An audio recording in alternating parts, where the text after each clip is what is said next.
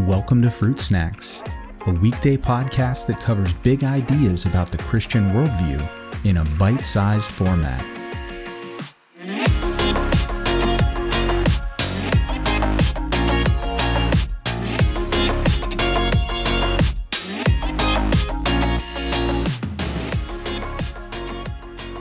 Hey everyone, in this episode we're going to be looking at Psalm 16. And there are some fascinating things in this psalm, some messianic verses and prophecies as well.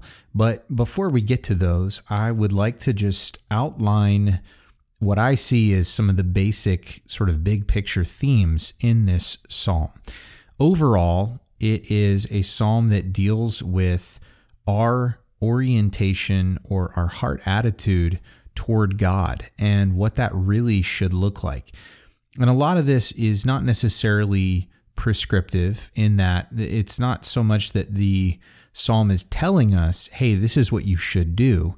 It's more descriptive as we read through just what David is saying and thinking and praying. We sort of pick up that these are attitudes that we ought to have as well toward God. And so we would do well to learn, I think, from David and his attitude and his heart orientation toward God in this psalm.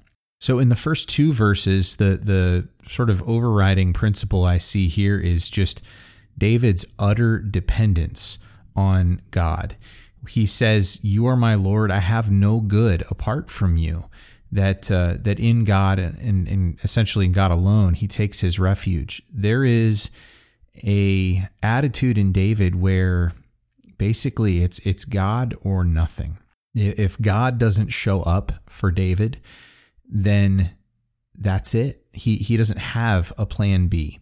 And that is a level of dependence on God that, again, I think we all would do well to imitate. And I don't want to necessarily get too far afield of what David intended to say here, but just this idea in verse 2 that I have no good apart from you, it reminded me of this idea that if you are into apologetics or philosophy at all, you've probably heard of the moral argument for God's existence. And I was just reminded of that as I read verse 2 here, because it's this idea that ultimately, if there is real good in the world, objective good and evil, then that means that there has to be a standard of what is good and evil that exists outside of human beings. That if there is such a thing as a moral law, then that necessitates such a thing as a moral lawgiver. And what David is saying here in verse 2 of that I have no good apart from you just reminded me of that whole argument that really, outside of God himself, not only is God the greatest good that we could see or enjoy in our lives, but that nothing is truly good apart from God, that God is the ultimate standard of goodness, and anything that is good is because he has made it so. The next principle that we see in verses 3 through 5 is an attitude of complete loyalty toward God. David concludes in verse 5 that the Lord is my chosen portion and my cup. You hold my lot. And so in the same way that David is dependent on God in this first couple verses here, in the next verses, he sort of leans into that even more and just says, it's just you. It's only you. You're the only God that I could trust in or give my loyalty to. There is no one else. And while others have chosen to cast their lots in with other so-called gods, I won't take part in that because I know that they aren't legitimate. And so there is only loyalty toward God in David's mind. Continuing on, we see an attitude of thanksgiving and gratitude in verse 6 and in verse 9, that David is reflecting on just how amazing his inheritance is from God. And he even says that, my whole being rejoices, my flesh also dwells secure. There is a security in being in the family of God, not just here on earth, but there is an eternal security, an eternal inheritance for those who believe. And that is something that David, I think, is just reflecting on with a heart of thanks and gratitude toward God. And I think that is something that we can all benefit from, to just remind ourselves, have I thanked God today for all that I have in Christ, all that Christ has afforded me and given me at his own expense and only through grace? Is that something that I have expressed thankfulness toward God in and with? In verses 7 and 8, we also see an attitude of close fellowship with God. David writes, I bless the Lord who gives me counsel. In the night also my heart instructs me. I have set the Lord always before me. Because he is at my right hand, I will not be shaken. And David understood that if God wasn't close at hand, then he would be lost. David did not, I think, trust his own intuition, his own feelings to always give him the correct course of action. I think if nothing else, his experience with Bathsheba and Uriah would have taught him that.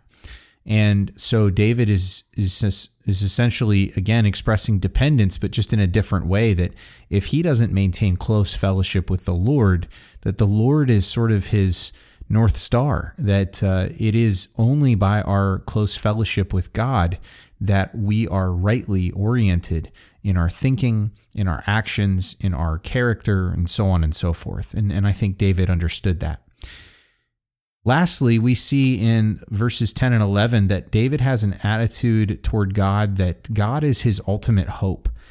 And he says here in verse 10 that you will not let your Holy One see corruption, that you've made known to me the path of life, and that essentially he's expressing hope that he will be with the Lord forever, that God will not abandon him to the grave and basically just forget about him. Now, that is a hope that we share because Jesus is the first fruits of the resurrection, and that those who believe have a hope in a future resurrection where we will have bodies just like what Jesus had when he was resurrected. But I want to focus on verse 10 for just a minute because it is a messianic verse in this psalm.